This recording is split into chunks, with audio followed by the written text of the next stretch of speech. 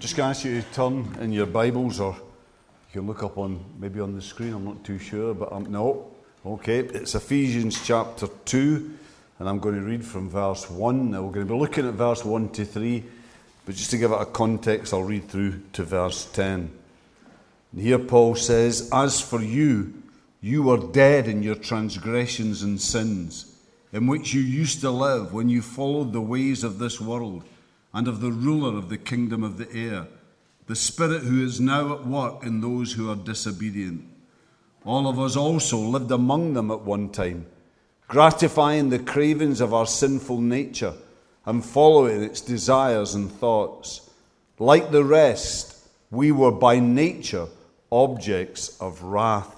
And then he goes on, "But because of his great love for us, God, who is rich in mercy, made us alive with Christ, even when we were dead in transgressions. It is by grace you have been saved. And God raised us up with Christ and seated us with him in the heavenly realms in Christ Jesus, in order that in the coming ages he might show the incomparable riches of his grace expressed in his kindness to us in Christ Jesus. For it is by grace you have been saved, through faith. And this not from yourselves, it is the gift of God, not by works, so that no one can boast. For we are God's workmanship, created in Christ Jesus to do good works, which God prepared in advance for us to do." Let's just pray. Father, we ask again tonight that by your Spirit you'll open up your word to us, and that you'll speak into each of our hearts, that you'll challenge us and give us just the desire to put into action whatever you're saying. We ask this now in Jesus' name. Amen. Let me just begin here with a confession that I have preached on this passage before. The first time I preached on it was during my time at Spurgeon's a long time ago, when I was the student pastor of a little church in rural Northamptonshire. Now, I want to say, don't worry, because not one word of it has found its way into what I'm going to say tonight, because it was so good, I ripped it up immediately. But I remember talking one lunchtime to Peter Manson, who was our pastoral studies lecturer, but one reaction that I'd had to this sermon. A wealthy young, not a wealthy young lady, she wasn't that, a wealthy local lady who occasionally attended the church and who gave what in their context were substantial gifts every now and again, had told the treasurer that she wouldn't be back because she felt that in my preaching I had inferred she was a sinner. The treasurer, I have to say, seemed a little bit regretful as he shared this with me. For a little while, I felt just a wee tinge of guilt that what I'd said had been responsible for putting something of a dent in the church's balance sheet. Peter Manson seemed to find my discomfort at this initially amusing. But then when he saw my downcast face, he consoled me that so long as I shared the results of sin for mankind, that I'd also gone on to share God's remedy for sin in Jesus Christ. As long as I'd done that I was in the clear, that I'd done my duty as a preacher and as a pastor. Now, in fact, as I've thought about this over the years, I've been encouraged, thinking that though that sermon maybe wasn't really all that good, yet still there had been enough in it to rightly convict a woman of the fact that she was, as we all are, a sinner. Indeed, what actually I've thought about is more worrying that she'd managed to go to a Baptist church for a number of years without being confronted by that truth.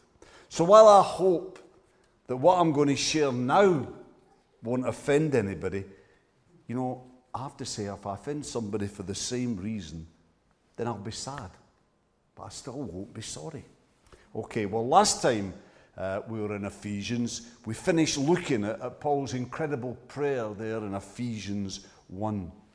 A prayer where topics like the hope and inheritance that is ours in Christ. Then finally, last week, the power that comes into our life that is available to us through faith in Christ. We looked at that. The power of the risen Christ, the power of the ascended Christ, the power of the reigning Christ. All these topics and more are covered in that first chapter. And Harold Hohner, somebody who I've quoted a number of times already, he links what we've just covered in chapter 1 with what we're now moving on to in chapters 2 and 3 in terms of how here this prayer then works its way out. It's worked out in the life of the church, in the life of the people of God. For example, what's what our focus is this week, how this power of God actually breaks into our lives, showing how God then makes sinners into saints and then builds them into the church, the body of Christ. And then he talks about the passage we're looking at here in particular. He says in chapter 2, verses 1 to 10, Paul states how sinners who deserve nothing but wrath become trophies of his grace. Now, in order to kind of structure what I'm going to share with you, I want in this first look at Ephesians 2, in these first 3 verses, to build it around a well-known Christian concept: saved. I want us to look at what by the power of God we are saved from through faith in Christ. Let me just say first, though, that properly understood, saved is one of the most helpful and certainly is one of the most biblical terms used by Christians. It really is. And it's a bit of a detour, but just let me say that among those sayings that we sometimes use that I'm not so keen on are when people talk about things like accepting Christ, of the need to decide, to make a decision for Christ. Because you see, while there is an element of truth in those statements, yet for me, they put the emphasis in entirely the wrong place. I mean, search the Bible and you won't find phrases like this in the writings of someone like Paul. And why not? Because they're too man-centered. Because they shift the onus for our salvation into our court rather than God's. And as a result, well then becoming a Christian can become a much less urgent affair. You see, if we decide, then we think, well, we can take our time to decide. But I will remember hearing Peter Cottrell, one-time principal of the London Bible College, I will remember hearing him speaking on this. And he said that night that the New Testament position is not that we should come to Christ at our leisure, but rather that we should flee to Christ for refuge. That once our eyes are open to see the reality of our situation now without Jesus Christ, living now under God's wrath because of our sin and facing only the terrible prospect of God's final judgment unless that sin is dealt with, well then, we should not so much decide as run to Jesus. We don't do Jesus a favor by accepting him. Rather, we beg him to take us to himself. But as I said, saved, so long as it's properly understood, is certainly a biblical term. But note the emphasis there on properly understood. Because you see, too often, it actually isn't. And it isn't when being saved is seen as something that happens on one momentous day, in one momentous moment in our lives. And then that's it. That's all there is until it's all gloriously fulfilled either at our death or Christ's return. But no. That's not all that it means to be saved. For biblically, salvation is both a climax and a process. You see, it's something that we receive in an instant, though emotionally we're not always aware exactly when that instant is. But then from that, salvation, being saved, is something that we grow into. As we turn to God, as we open our hearts to God, as we receive from God. You see, when we're saved, we're born again as spiritual babies. That's the climax. But we're expected to go on from that. We're expected to grow, to progress, to make that salvation more and more ours, to go on to spiritual maturity. That's the process of salvation. But let's look then at what God saves us from by his power released into our lives through Jesus Christ. So first then, we are saved from death. Saved from death. Verse 1 and 2. As for you, he says, you were dead in your transgressions and sins in which you used to live. Now, here Paul sets an interesting pair of concepts side by side. That without Christ, if the power of Christ has not broken into our lives, then though we are alive, yet in fact, we are dead. What's Paul talking about here then? In what sense can people who are alive be dead? Well, that Paul makes clear, that we are dead in our transgressions and sin. Dead because of our transgressions and sins. Now, those two words, transgressions and sin, really present a pretty full picture of human wrongdoing right across the board. Because you see, transgressions is about deliberately stepping over a known boundary. It's about deliberately choosing to walk down the wrong path. Sin, though, means more missing the mark. It means failing to reach the required standard. And if you put the two together, it covers just about everything. It covers the things we choose to do that we shouldn't do. And it covers the things that we don't do, the things that we ignore, that we don't bother doing, that we can't be bothered maybe to do, that we know we should. You see, this is the positive and the negative of human sin. Our human sin. That we who were made by God to know him, love him, and be loved by him, to follow him and be led and guided by him through life, instead chose to rebel against him, to reject him and ignore him. And you see, it's this.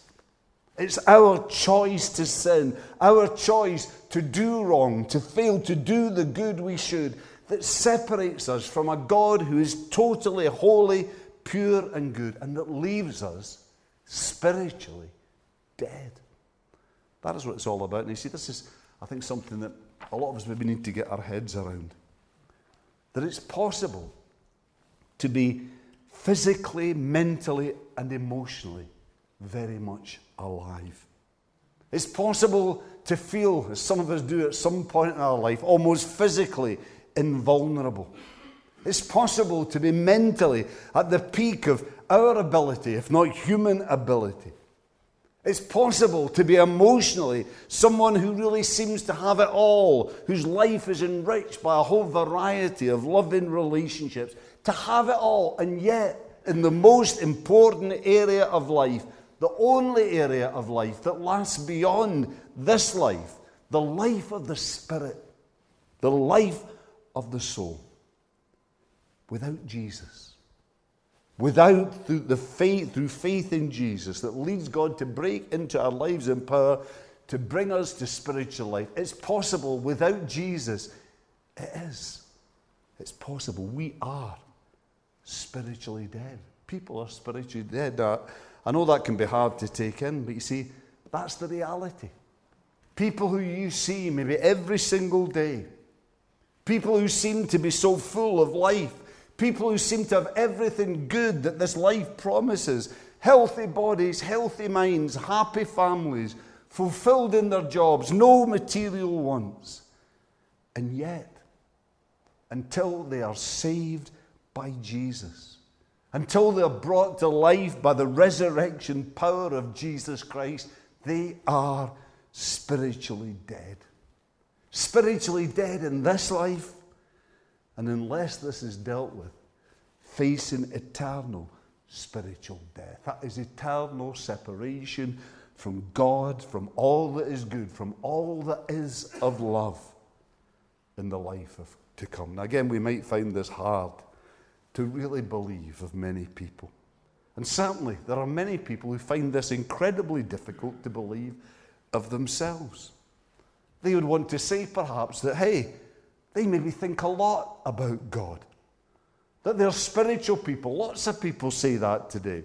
People who take time to think through and examine what all the various religions have to say about God and about life. Plus they might go on and say, listen, but I'm a good person.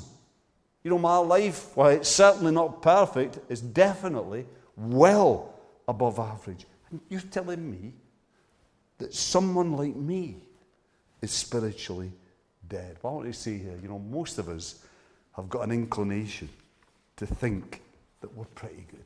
Most of us have. For example, I just read that surveys have been done where people have been asked to rate themselves as drivers.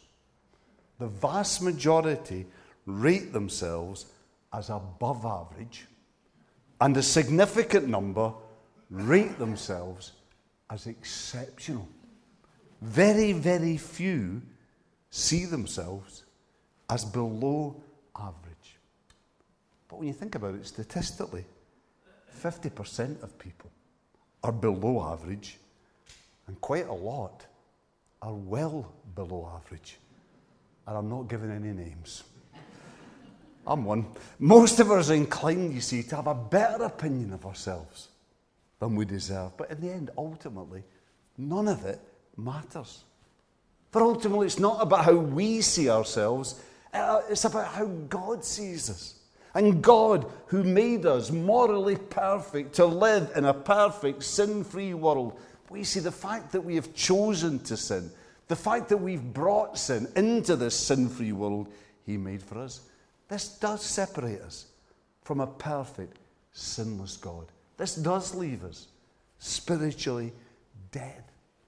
John Stott says here, are we to say that such people, if Christ has not saved them, are dead? Yes, indeed.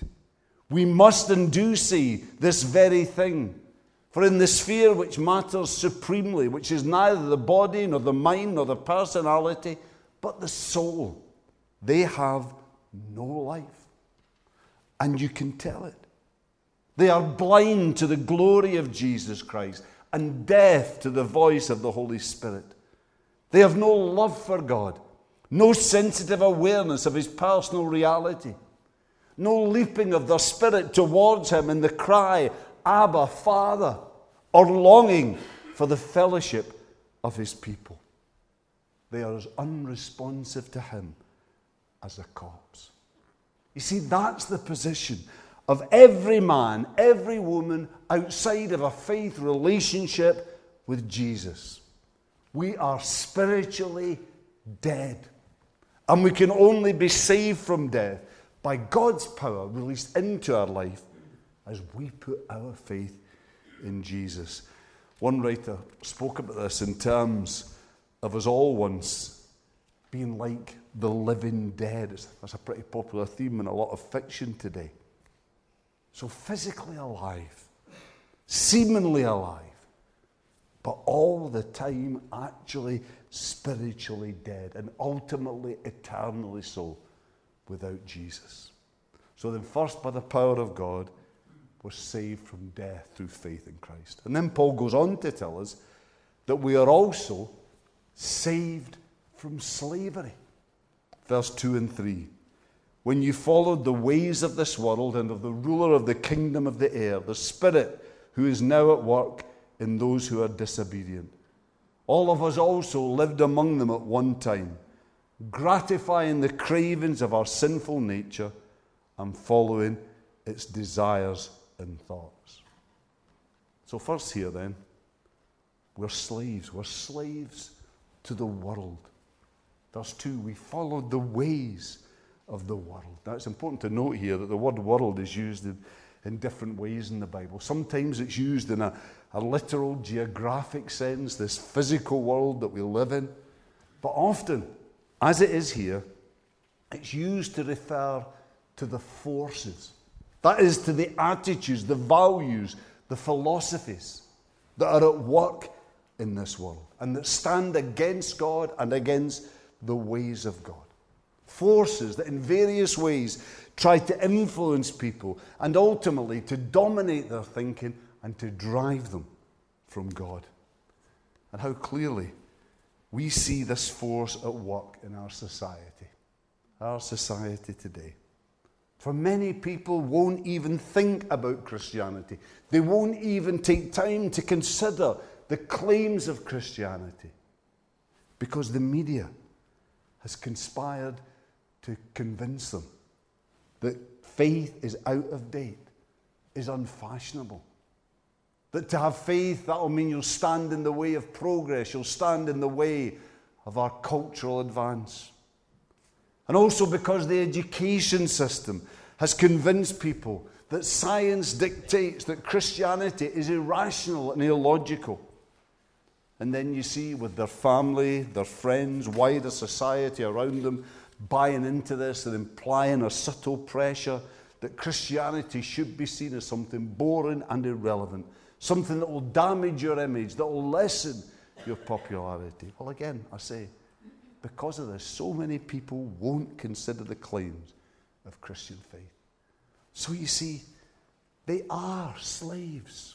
Slaves to this world. Slaves to the forces that influence this world. Slaves to a world that ultimately deceives and misleads. For you see, of course, the actual facts are that far from being out of date, Christianity provides answers that work to the problems we face in life today. In fact, the contrary is true.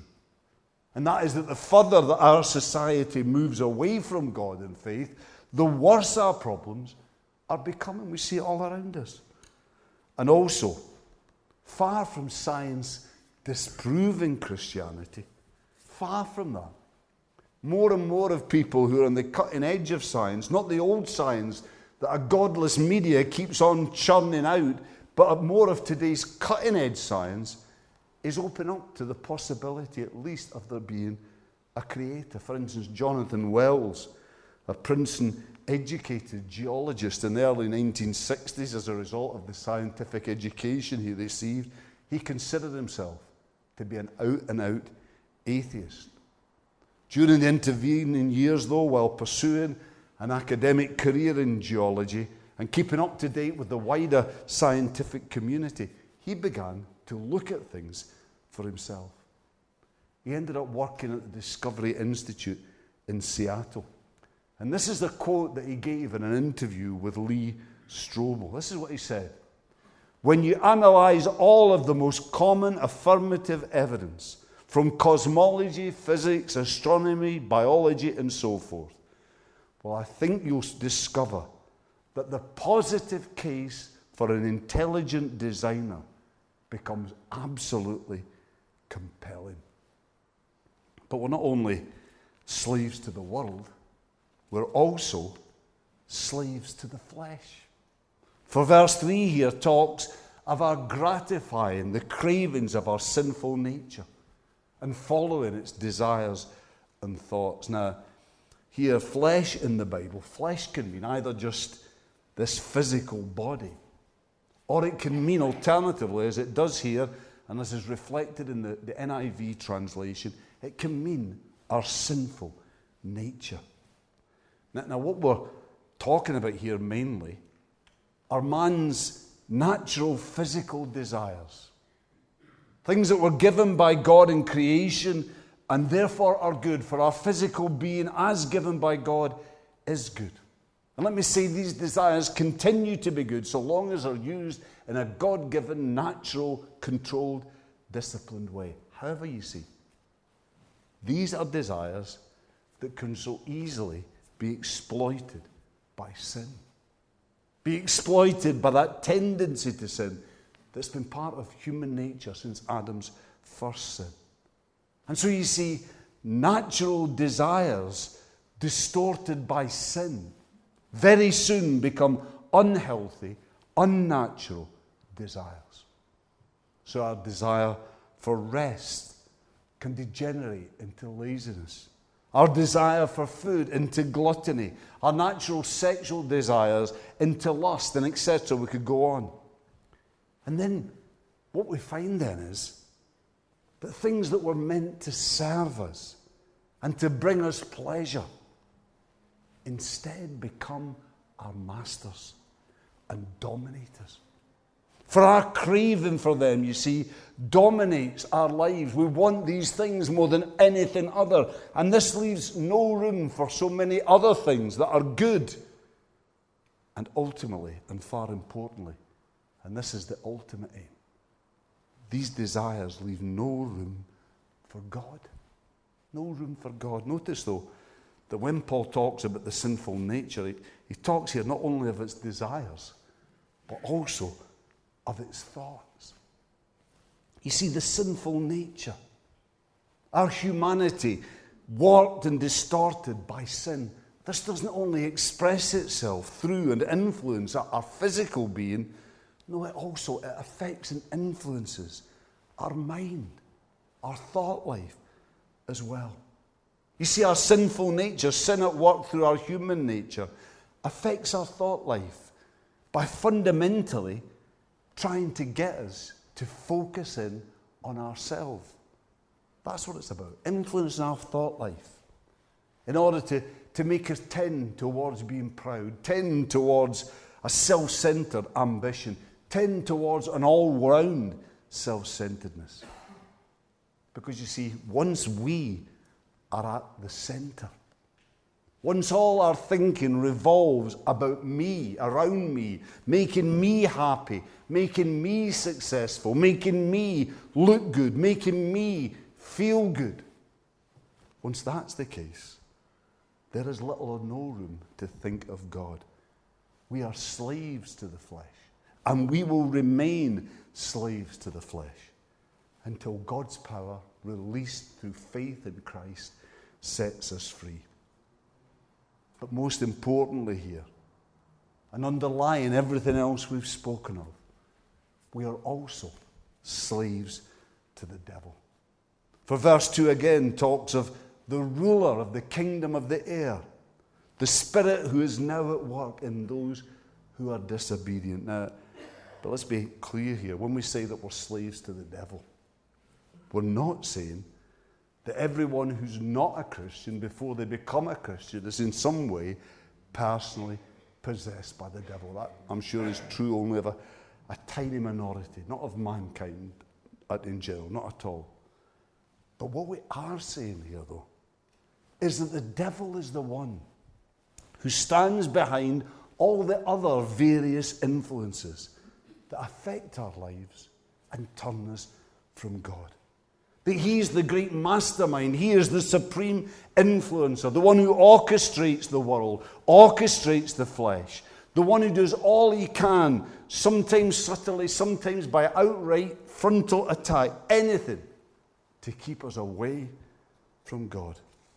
So you see, to be slaves of the devil, we don't need to be living lives that are outrageously immoral or like a scene out of The Exorcist. We don't. No, as long as the devil can exert enough influence on our lives to keep us away from a true knowledge of God, then the devil is happy.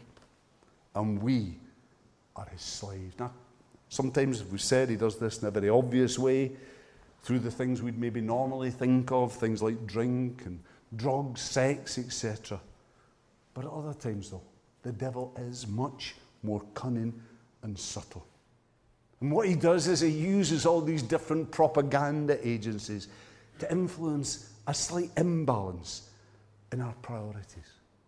To get us to put things that in themselves are good, very good, things like family and friends, career, to get us to put them into the place where they don't belong, into God's first place in our lives. But let's never underestimate the devil. For though he is at times subtle, and though his power is far less than that of God, yet his grip is always strong. For example, the word that's used here to describe the devil's work in those who are disobedient, That word is the same word that's used elsewhere in the New Testament to describe God's work in raising Jesus from the dead, which for me underlines the fact that we can never break free from the devil ourselves. We can never live the Christian life by ourselves. We can never come to faith by ourselves. Only Jesus, only God's power, the Spirit's power, released into our lives through Jesus, can save us, can free us from our slavery to the devil. Well, finally and briefly, as well as being saved from death, as well as being saved from slavery, we are also saved from condemnation. Is that me again? Was that me? No, it wasn't me. Okay. I get the blame for most things around the house, so I'm just kind of used to taking it. Verse 3, it says, like the rest, we were objects of wrath. I want to say here that that's a concept that a lot of people don't like.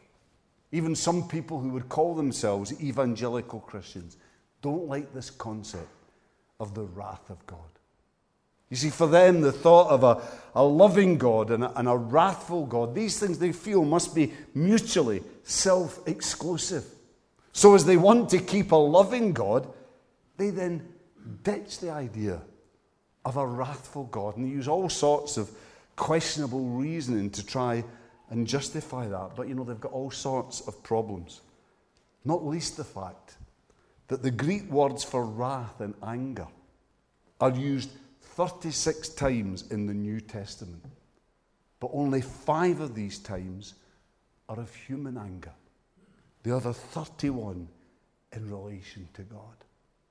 So it would seem then that the New Testament writers, that they had no problem, no issue with this connection between God and wrath. They saw this as a part of who God is.